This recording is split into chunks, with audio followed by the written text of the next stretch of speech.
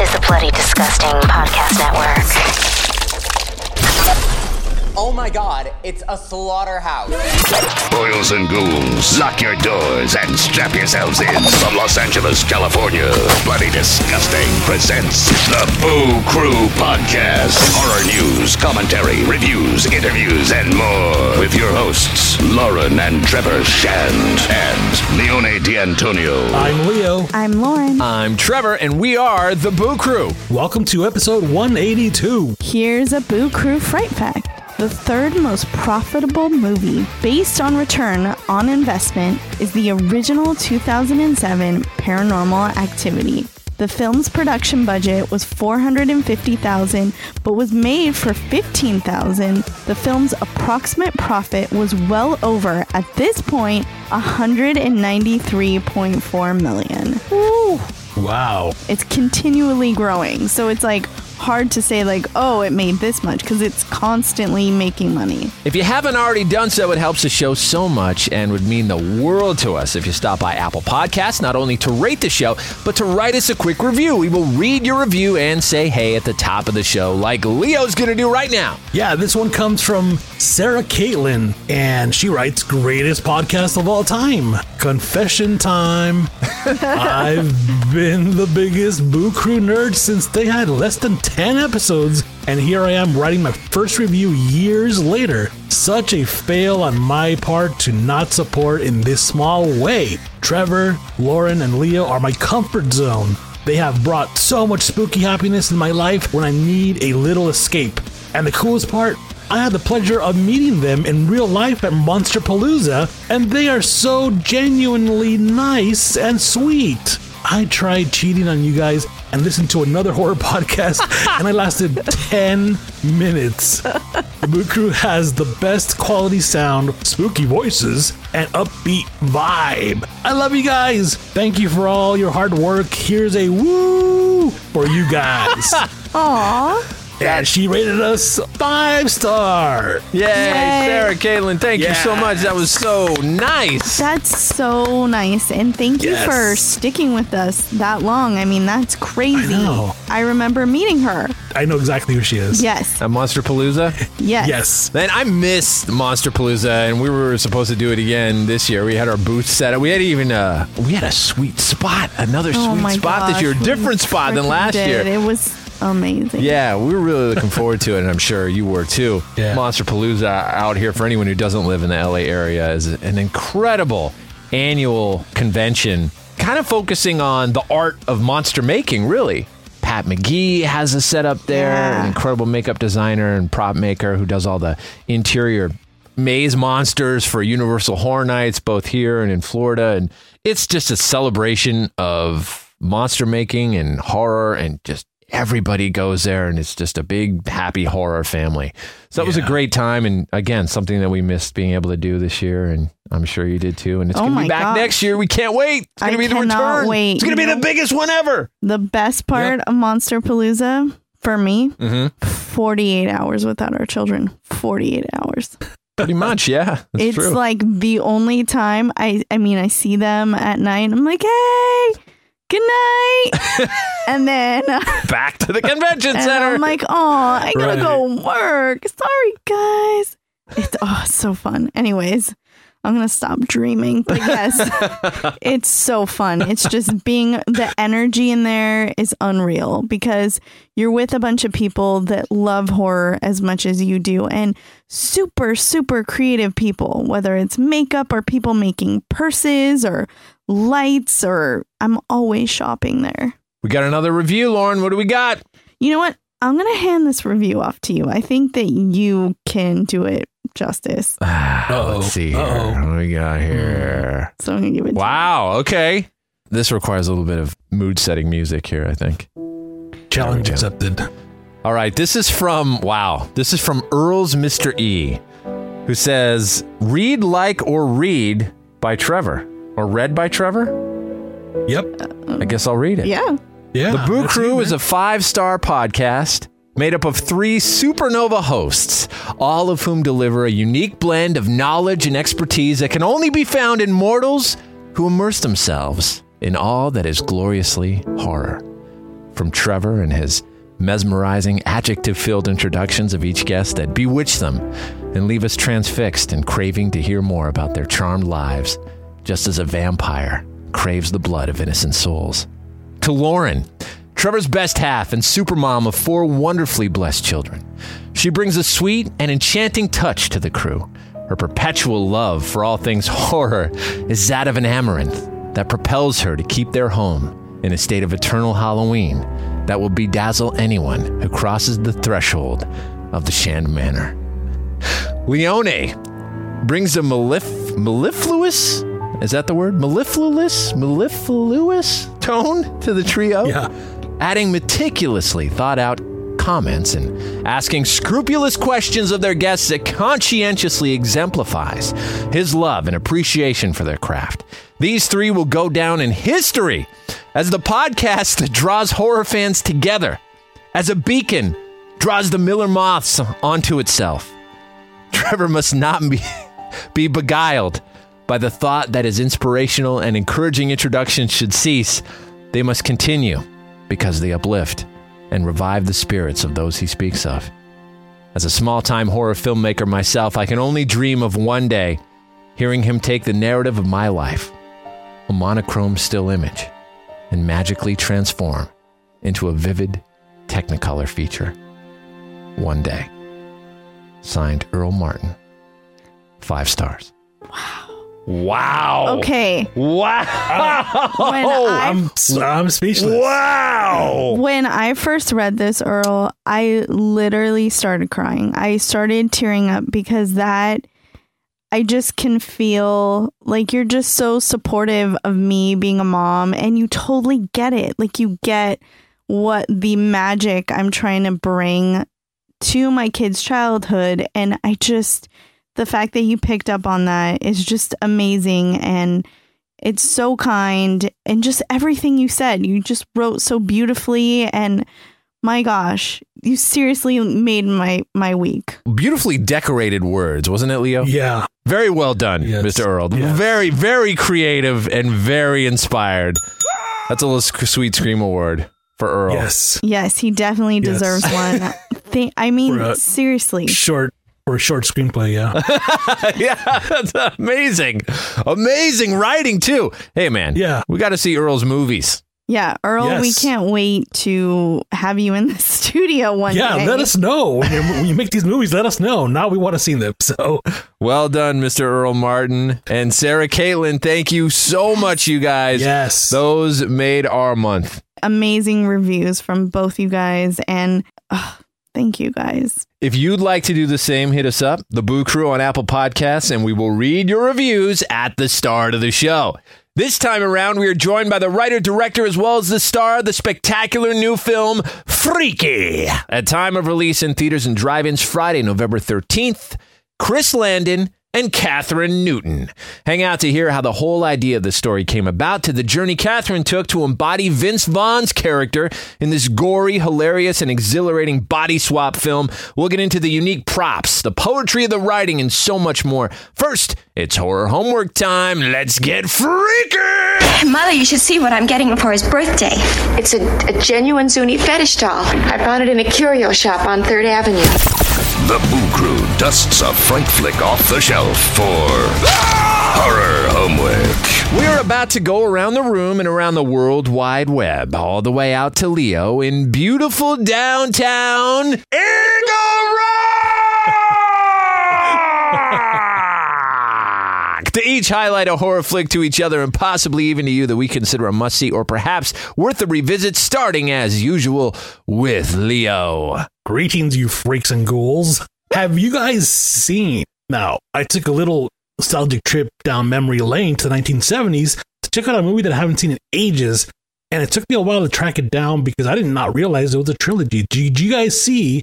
Have you guys seen the Trilogy of Terror? No, I know of it, but I've never seen it. Ah, yes, Leo? 1975. Now, a Trilogy of Terror, what were you going to say? Leo always asks this. Like, I know every time he's like, have you seen? And I'm like, we're going to be like, no. Because like every time he says, have you seen? We have not seen what he has seen. I think he asks that on purpose usually too. He knows he's going to stump us. Yes. Yeah.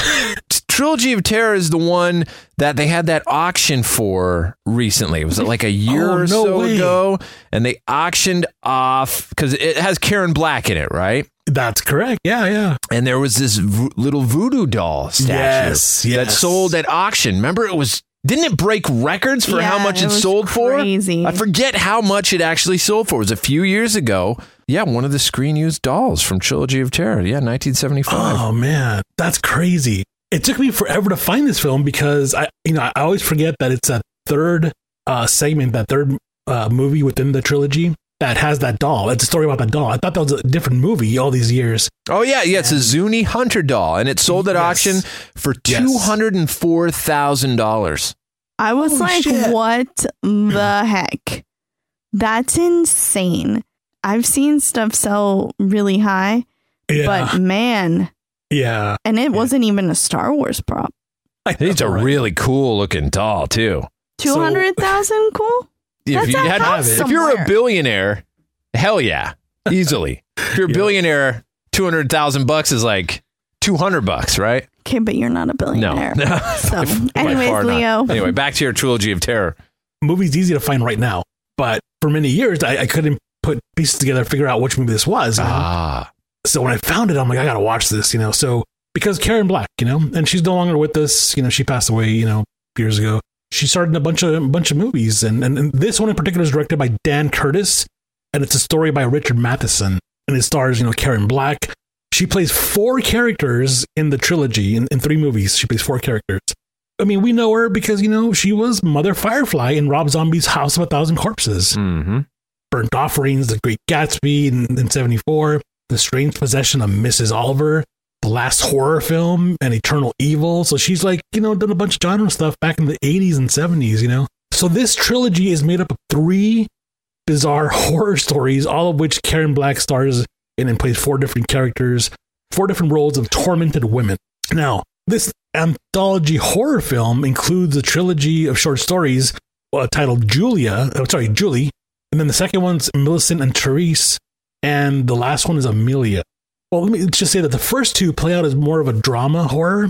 It's interesting because you have to put your mindset, back in the 1970s and think, what would scare you back then, right? To me, it kind of felt like the early days of the big twist, like before the M. Night Shyamalan twists. You kind of got that in this movie, in 1975. So I go, thinking back, what would it be like in 75 watching this?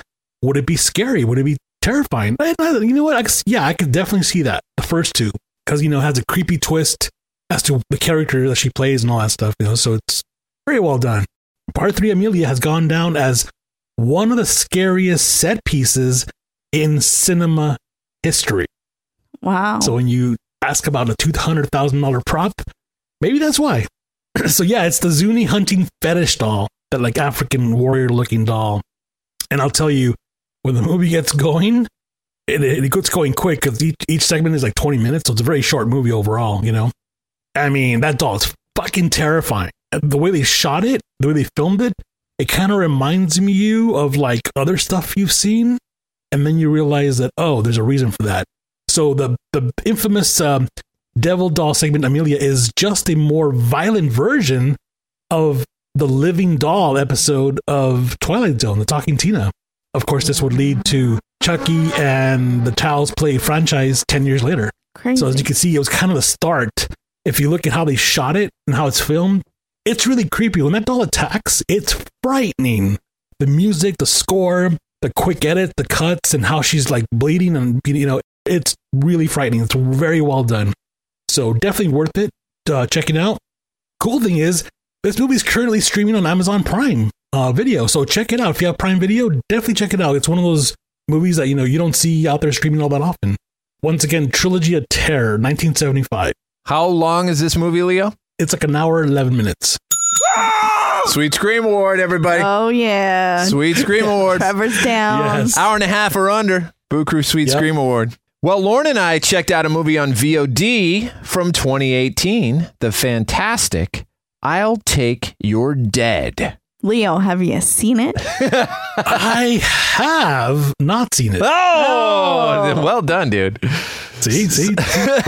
So first off, this must be said, it's an hour and a half or under, clocking in at 1 hour, 23 minutes, which means for all intents and purposes, it certainly earns a Sweet Scream Award. Yes. Created by Canadian director Chad Archibald and writer Jamie LaForest, the two have teamed up on a variety of releases like 2015's multi-award winner Bite and 2017's multi-award winning The Heretics, which both look amazing, and now we really want to dive into those films. This one, I'll Take Your Dead, focuses on the story of a man played by Aidan Devine who has a unique occupation. He's the guy you take bodies to when you want them to disappear. Turns out there is something off with his latest delivery, and what you get is a fascinating and fast-paced supernatural crime thriller that does not bore you whatsoever. Yes. So I made Trevor watch this because I started watching it. Once I start watching a movie that I know he's going to like, I'm like, all right, I got to stop it so we can watch it. I do the same thing. Yes. Well, I don't know if I'm going to watch Hell House LLC, but 2, yeah, The Abaddon Hotel. It's very nice. Which I've not been able to watch yet because you won't watch it with me. Well, we've been watching great movies. That's true. It's true. But I do want to watch the end of it so I can watch the third and then go back and watch the first. Okay. Anyway, back to this. I'll Take Your Dead. Yes. Incredible, by the way. And that's a good litmus test. Like, if it's that good when you're watching it and you want your significant other, your boyfriend, girlfriend, partner, whoever, family member, and you're like, you know what? I can't watch the rest of this without that other person to enjoy it with. It's that good. Yes. I noticed right away. I'm like, the acting is amazing. The little girl, Ava Preston, she's just a brilliant little actor, and she just sucks you in, like her story and her storytelling. She's a centerpiece of this movie too. Yeah, Nice. definitely. The way she plays with like the emotional arcs and does absolutely horrifying to horrified to unsettling to awkward to sad. It's amazing to watch. It's got action. It's got ghosts, great writing, great acting. It's got it all. I kind of say it's like Quentin Tarantino meets The Notebook in a haunted house. The Notebook. Wow. Yeah, it's like tearjerker. But it's not like a love story. Yeah, kind of is. Kind of is a love story. I kind of know a lot about The Notebook. And Yeah, I but just not don't- like, I'm not saying like it's follows the plot line of The Notebook. I'm just saying it brings the feels. There's a Okay. love story at the center of it. Not not Yeah. the conventional love story you think of, but there's a love story in the middle of it. It's got a heart. It does. Ari Millen is the name of the guy who plays the bad guy in this. You just love to hate this guy. Oh, yeah. Oh, my gosh. I want to smack him. Oh my gosh. If I could smack him, I'd totally smack him. He's a great bad guy. But yeah, like I'm saying, indie film, incredible acting, incredible cast. Ari actually won an award for his work on the TV show Orphan Black. He won a Canadian Screen Award for that. Nice. And this movie was shot in Canada, in Ontario, in the wintertime. So And as a it's former freaking cold. as a former resident of Ontario, Canada in the wintertime, home of what we talked about last episode. Hookers, beavers. Hookers Beaver Tails. Hookers, No, Beavers, Hookers yes. Beavers. Hookers Beavers. Hookers Beaver Tails. Hookers, Beavers. Let's get that right. Let's get that right. If you missed it, beaver tail is a Canadian delicacy, not the real tail of a beaver, but like a churro flattened, like a fried dough treat. That's we- what they A named it. Hookers lost her. Beavers, yeah. Yeah. Who's that half our audience, man? Smoked beaver tails. Yeah, exactly. My gosh. No.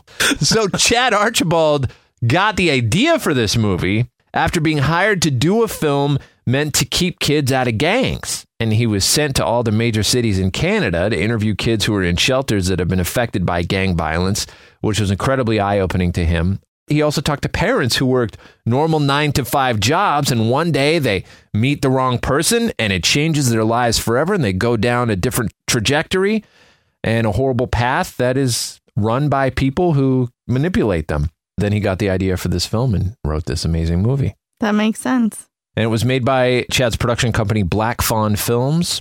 I just can't wait to see more of the back catalog, and I'm really looking forward to seeing what comes out of these guys next, because I just love this movie. And it's called...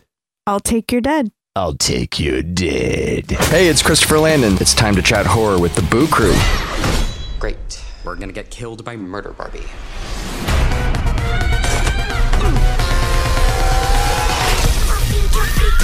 I can't wait to kill you. Time to stop this asshole. We're in this together.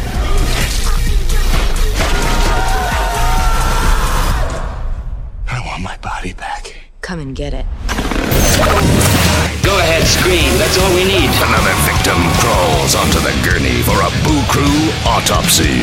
Joining the Boo Crew via the Speakeasy Studio are two thrilling and evocative storytellers. She made her debut on perhaps the most well-loved TV show of all time, the multi-Emmy award-winning cultural mainstay All My Children, the award-winning Gary Unmarried for CBS, Jake Kasdan's multi-award-winning Bad Teacher, recipient of a Young Artist Award for Paranormal Activity 4, was in Mad Men, one of the top-rated TV shows in history, with 5 Golden Globes, Greta Gerwig's 5-time Oscar-nominated Lady Bird in 2017, Supernatural, Pokemon Detective Pikachu, Netflix's The Society, and David E. Kelly's 4-time Golden Globe-winning Big Little Lies for HBO. She's got a wonderful, palpable confidence that jumps off the screen. She's an absolute delight to watch in everything she's in, with this insane ability to handle comedic timing, action to dramatic and dark content, all while making you feel really invested in these immersive characters she creates.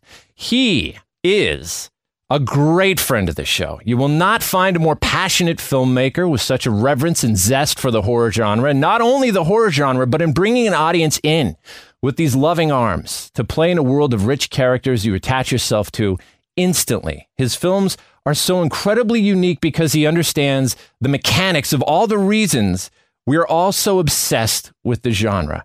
He's fearless, reckless even, with pushing all the elements of gore, suspense, and adventure. What makes them unforgettable, though, is the way he builds those experiences around a massive beating heart. He's written almost all the Paranormal Activity films. A multi-award-winning classic, Disturbia, brought us Scout's Guide to the Zombie Apocalypse, and 2 of the best films made in the past decade, and instant classics, let's just be honest. Happy Death Day and its sequel, Happy Death Day to You. Here with their remarkable new film, Freaky, out Friday, November 13th, we are honored to welcome Chris Landon and Kathryn Newton. Yeah! I can die now. I know. What? Guys, congratulations on this film. We've seen it probably 4 times now, I think. Yeah, it's insane, you guys. So just starting off, you probably answered this a zillion times, Chris, but tell us about the inception of this insane story. So my dear friend and co-writer, Michael Kennedy, he approached me with the idea. Actually, he was planning on going out and pitching the idea to a bunch of places, and he just needed to rehearse with somebody. And it was one of those situations where I was like, okay, yeah, sure, I'll, do the favor. And he got about maybe 2 sentences into his pitch. And in my head, I was already like, oh, I'm going to own this bitch.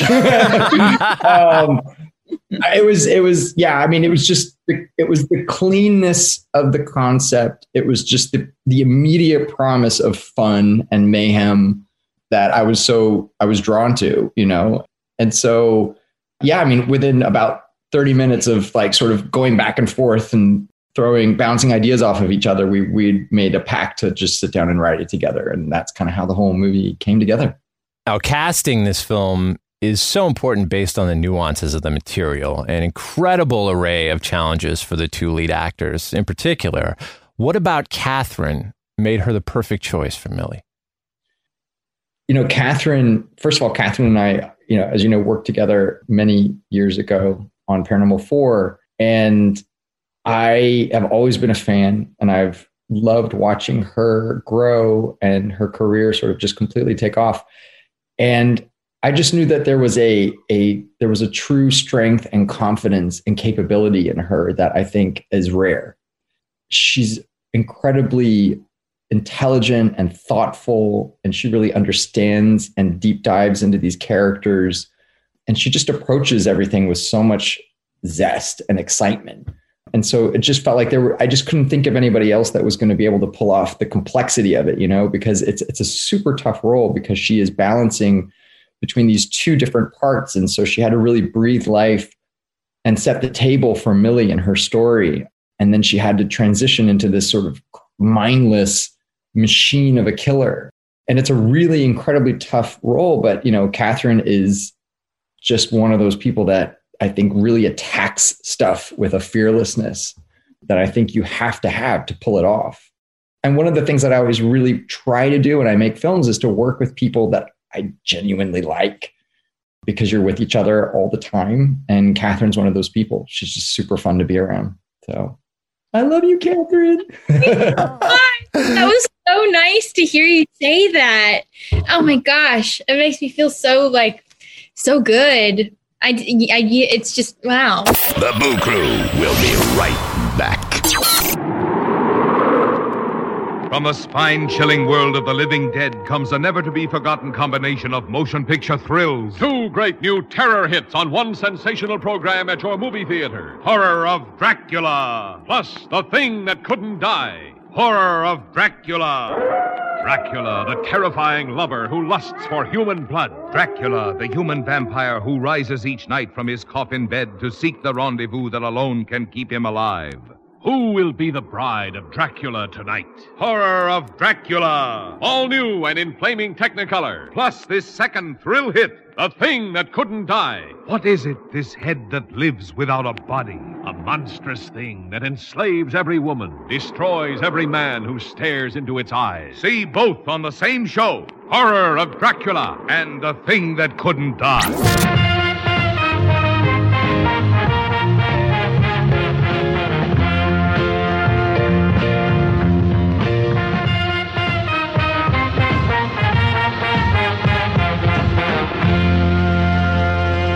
Well, Kathryn, in a lot of projects, I would imagine, as Chris was talking about, a lot of time is spent developing a character entirely on your own and bringing them to life through a mix of direction and choices that you make as an actor. Describe the process of getting the chance to collaborate on a shared role with you and Vince.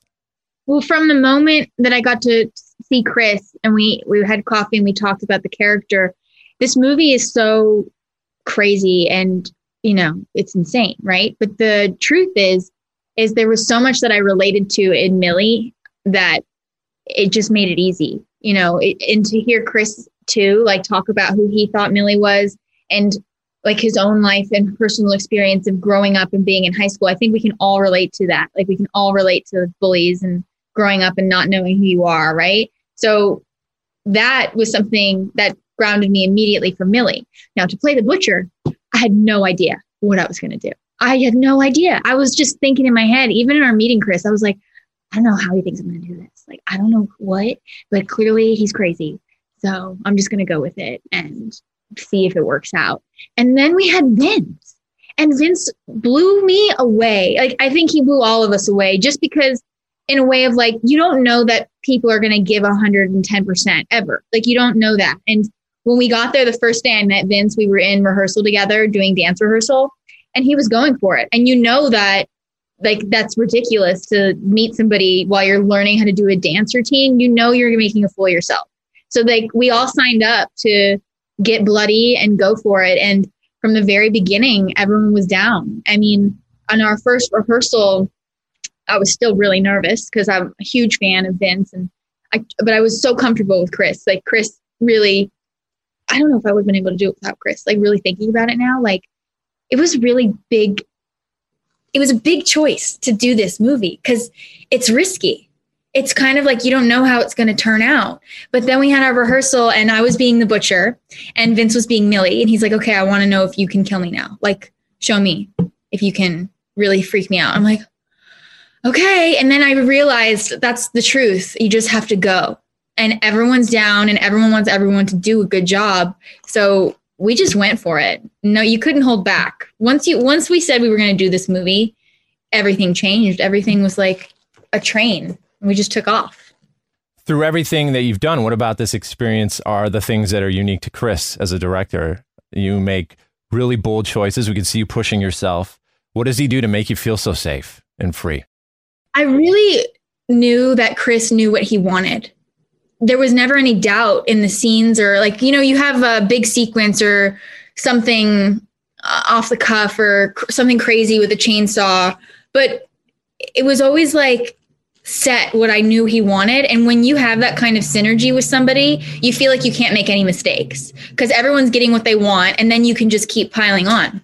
So I just always felt like in good hands, like I wasn't ever going to do anything wrong because I really believed I knew Chris knew what he wanted and I was doing what he wanted. So I don't know how to explain that, but sometimes you feel like maybe blind, or you're like, I'm just going to wing it. It really wasn't like that. It was more like Chris is such a good communicator, and he's clearly knew the movie he was making. It was like he sees it in his head. I really feel like that. Is that true, Chris? Like, do you know the movie that like, I just feel like I could put into places like that. I definitely watch the movie in my head, and it's kind of a weird thing to describe to people in terms of the writing process, but that's actually really what the writing process for me is like. It feels like I'm watching a movie unfold in my head and I'm just transcribing it. Right. And so I think by the time I get to set, I do know what I'm looking for, exactly what I'm looking for. And to Kathryn's point, once you kind of click, I think you all really do become like almost like one brain trust of the movie. And you're all kind of moving toward the same thing at the same time. And honestly, sometimes my job is only just to sort of provide like bumpers in case you start to veer a little off course. I kind of knock you back a touch, but like I don't have to do that very often when I work with people like Kathryn and Vince. I just felt like you understood me, maybe just as an actor, or maybe I was on for what you like, the character and where I was, but when you have that kind of situation, that doesn't happen all the time. So it was really a great experience. I mean, making this movie was so easy. It was so much fun. Everyone was always talking about that too. We even had like a Friday the 13th. So we had like this magical day. So it just felt like this movie's been really lucky from the start, and always a surprise. Like I would have never thought that I'd be doing another horror film with Chris Landon, even though I've been trying to get into movies for years. Yeah. Let alone one this great. The way it turned out, I'm blown away. Yeah, Kathryn, playing your character Millie after the switch, what was the motivation as directed by Chris for how your character talks, walks, and your subtle movements? Oh, wow. Well, that was really collaborative. I mean, we started in rehearsal with Vince and we talked about physicality and how it was going to change from Millie. Like there's a big drastic difference between the two roles. But it was just about keeping it grounded and really playing the situation of what was going on. If I'm having a chainsaw and I'm going to walk taller, I'm going to be more confident. But Chris really knew what he wanted in those situations too. Like Chris isn't an actor, but you could be. I could tell. What's interesting about it too, though, was like Vince was really helpful and instrumental, I think, in some of the stuff. Like I remember during one of our rehearsals, like he talked a lot about like Kathryn's center of gravity, right? And where she carried her body from. And it was like kind of like from her rib cage. It was like this sort of, and that's what I think it was, this sort of, it helped kind of create a certain posture and gait that's very different from Millie's. And Vince is a very good physical actor and a good physical teacher, and worked a lot with all of us. And that's the thing that I think ultimately helps the movies too, is that I try to foster an atmosphere where like all ideas are welcome and all input is welcome, because then there's no ego. Like we're all kind of in this thing together and we're just trying to make it good. It really felt like that too. Anything went, we had to try stuff because I definitely didn't know how to be a butcher immediately. It was definitely together. I think that killer was always in you. And she's very shy about it. But Kathryn Newton is a killer. Don't tell me it's a secret. It's my secret. But I feel like I also learned a lot on Paranormal Activity back in the day for horror films. acting is different in a horror film. You tell the story through your body way more than in any other. Like if you're doing a comedy, it's all dialogue and conversation and character driven. And on this movie, the butcher never really speaks, rarely, but that doesn't mean that she's not saying a lot. Like, so it was all in the eyes and it was all really specific. Like Vince talked a lot about posture and like head tilt. You know, when are you going to use that? And I love that part of horror films, you know, when the audience is like ahead of the killer or the victim and like kind of knows what's going to happen before the characters do. And you get that kind of throwback in this movie too. And, you know, we never really thought about it. That was like, but now looking back, I learned so much from Paranormal and I definitely did that again in this movie. It's interesting thinking about it now. One of my most favorite scenes, and my gosh, I have so many favorite scenes, is when Millie, who's the Blissfield butcher, is walking into the school and she's got the red jacket on, which I noticed you're wearing a red jacket. Is that the red jacket? I'm cosplaying today. It's a different red jacket, but, you know, I had to get it. I had to pull it out for this. It's amazing. I'm like wearing only leather for the press tour. And just that scene with the confetti falling down and there's cheerleaders in the background and everything is moving so slow. It's literally movie magic. Chris, can you talk about creating that scene and how hard was that to do? Yeah, let's talk about that scene. Let's talk about that scene, guys. When we were writing, that was a moment I visualized very specifically. Like it turned out exactly the way that I imagined it, which doesn't always happen.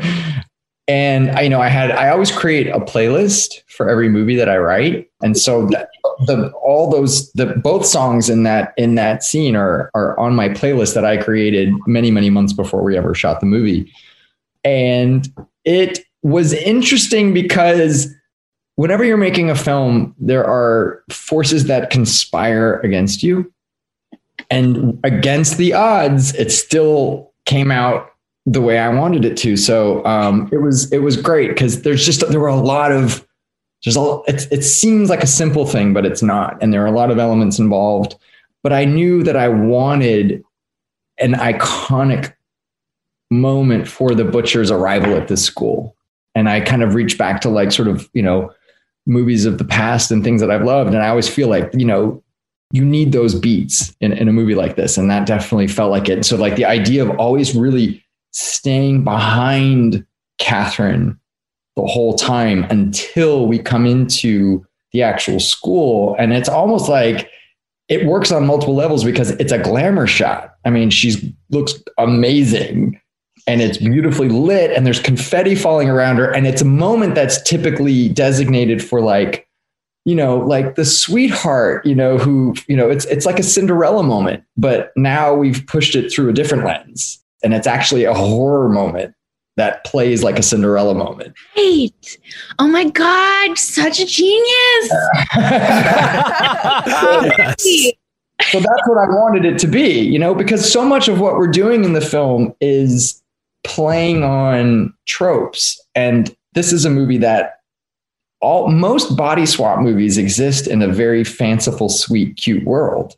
And so the fun of this movie is that we just throw a bucket of blood on that. I keep telling people that like, yeah, we've made like the goriest, most fucked up Disney movie ever. Yes, that's right. Is exactly right.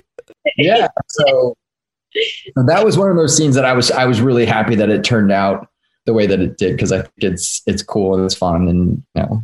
You don't want to know how many times the confetti flew in my nose. Okay?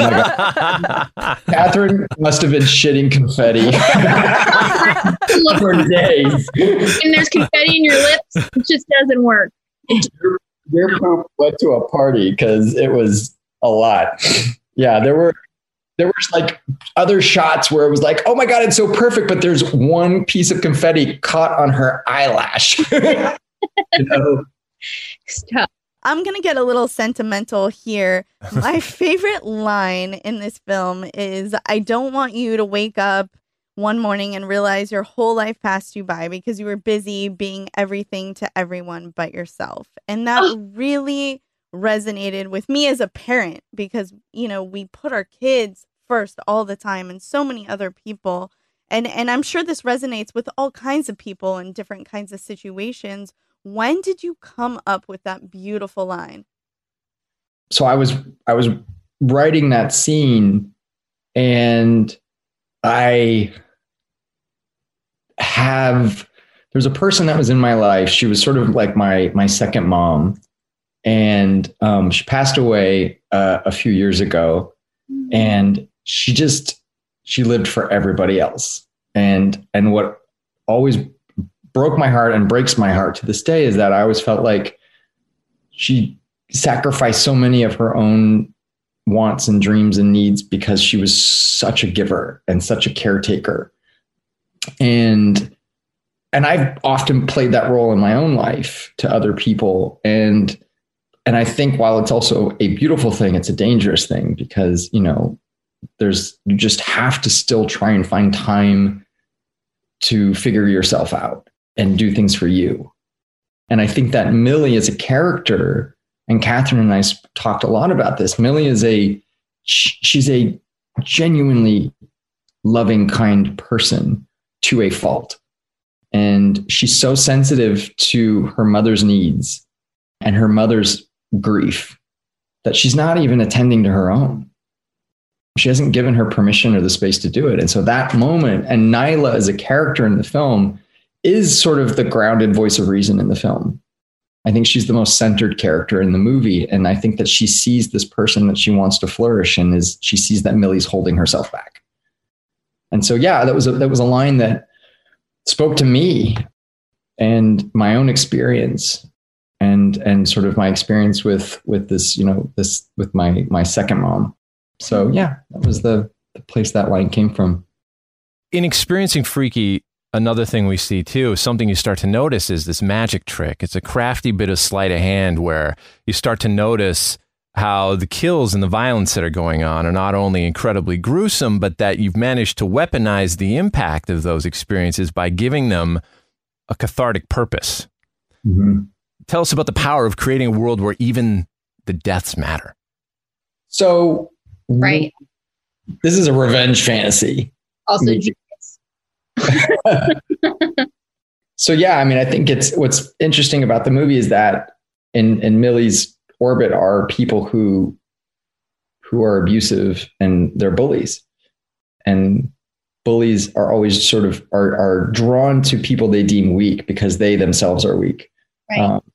And so what's fun about the movie is that these same bullies throw themselves at Millie, not realizing that they're now fodder. They're now just like prey, easy prey.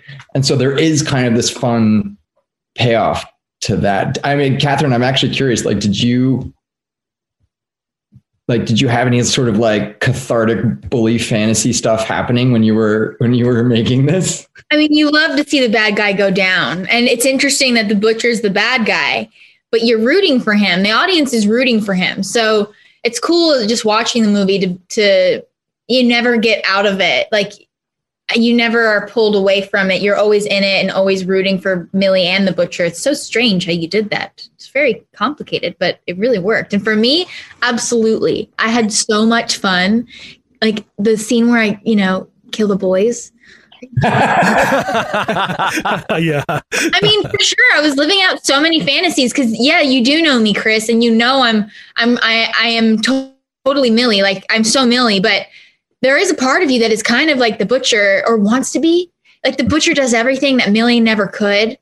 And a lot of people can. A lot of people, nobody can do what the butcher did. But like some of the things the butcher says, they're like deep down things that like you think maybe, and then you push them away and the butcher just does them. So it's always fun in a movie for me to play a character that does get to explore that. Cause, I'm not going to say those things that the butcher says, but I know that I can if I wanted to. Yeah. And you've thought them. I love those lines, like in the mini golf area when she like shuts all the boys down, and it's just so smart. I don't know. So yes, I definitely had fun doing that. There are so many iconic props in this movie. You can literally see my drool hit the floor. The Latola dagger is a thing of freaking beauty. And the mask and even the pig alarm clock. Yeah, you love the pig alarm clock. What went into designing the dagger? How many versions were made? And how can we get one right now? Okay, let's start back to front. I'm going to try and get that dagger for you. I'm going to work on that. I'll work on that right away. I'll be honest, so the production designers that I worked with, they're unbelievable. And Hillary and Courtney, we knew that we wanted the doula to be a character of the film. And so we created a sort of a whole lore that we also knew that we could really integrate into the movie. And so we wanted to give it a sense of place and a sense of purpose and its own identity. And strangely enough, we conceptualized it pretty quickly and only made one version. We never drew up we knew what we were after. We pulled a lot of different sort of imagery of various artifacts and really focused on the Aztec culture. And I knew that I wanted a jewel set in the eye so that we had something supernatural to play with so that it could glow when it was activated, because I wanted it to be a living dagger. And so, yeah, it was a really fun process. It was sometimes stressful because, at these budget levels, we don't really have the luxury to sort of conceptualize beyond paper. So it's not like I get to create a bunch of different versions of it and then pick one. So it kind of forces you to really hone in what you're after, because you only get to pull the trigger once. So I'm glad that it didn't look like a butter knife or, turn into something that it wasn't supposed to be. But yeah, it's a really cool prop. We had real ones made. So they're heavy. So it's real metal and with real inscriptions on the actual blade and an actual gemstone in the eye. And so there's a really cool relay that we would use for sort of tight close-ups of it. And then we had some rubber ones made for safety purposes and some other ones for kind of some of the stunty business that we do with it. But it was really cool. And then the mask was another really fun thing to create, because that was another thing where I kind of dug into the history books and found an Egyptian mask that inspired what the butcher is wearing. And my favorite thing about it is, and this is prop heaven, is Tony Gardner, who helped create the mask, who's the coolest guy in the world, actually made a mini version of it for my 3-year-old son. Wow. So cool. And sent the butcher's costume. So my son has a 3-year-old version of the butcher. That is nice. Amazing. That is so cool. Oh my God. So sequel ideas for this. Freakier. I got my own theory. I have my own idea. To intersect, because I've heard that Happy Death Day and this exist in the same universe, and I have little Easter eggs that I think I see in the films that could link it all together. But I'm curious as to you. What do you think? I've already got it written. No, I've written Freaky Death Day, and I have not. I think I'm more interested in the idea of Kathryn and Jessica Roth having to sort of get together and be like, you think your shit was weird. These are two. Well, what I love about, I think one of the things that I've tried to do in some small way is I've tried to update and modernize the idea of the final girl and who she is and what she's about. And I think that both Millie and Tree are really kind of cool girls that exist in now the sort of the horror sphere. And so, yeah, I mean, sure, there's always the possibility of getting those two characters together and their shared experience and sort of seeing how that all kind of comes together. But I'm very superstitious, and I don't like jinxing movies that haven't come out yet, So I don't think about. I might think about sequels or other crossover ideas, but I do not share them or put them out into the universe prematurely, because I think it's bad luck. Well said. That's my shitty answer. No, that's great. That's great. Well, we've been told we got to wrap, right? So I think that's all the time, man. We could have gone for probably another hour. We have like 30 more questions. We didn't talk about the pickle guy in the bed and the drawing. We wanted to ask about that. There's so many questions. Gosh, yes. So many questions. Oh my God. We've unpacked this film. Like we've looked at like the graffiti in the bat, everything. I drew a lot of that. And I have a cameo. What? Kathryn, you know my cameo in the movie? No. You have to. It's in there. It's not physical. It's my voice. Oh. I have a vocal cameo in the movie that you now have to try and figure out what it is. What is it? No, I want to know. Oh, is that going to drive you crazy? Yeah. So there's a commercial. There's the commercial when Joshua is watching and there's a commercial for Wicked. Yes, at the Annis Theater. I'm the voiceover. I'm the voiceover in that commercial. Oh, that's amazing. Nice. All right, I think we're good, man. They're kicking us off. So sad. I wanted to talk forever. I know, you guys. Seriously, well, when this is over, come over. We'll have even more to say about it, I'm sure. Hopefully I'll have the door. Thank you guys so much, seriously, and congratulations on this film, guys. Nailed it. It's amazing. So good. Thank you so much, guys. See ya. You guys.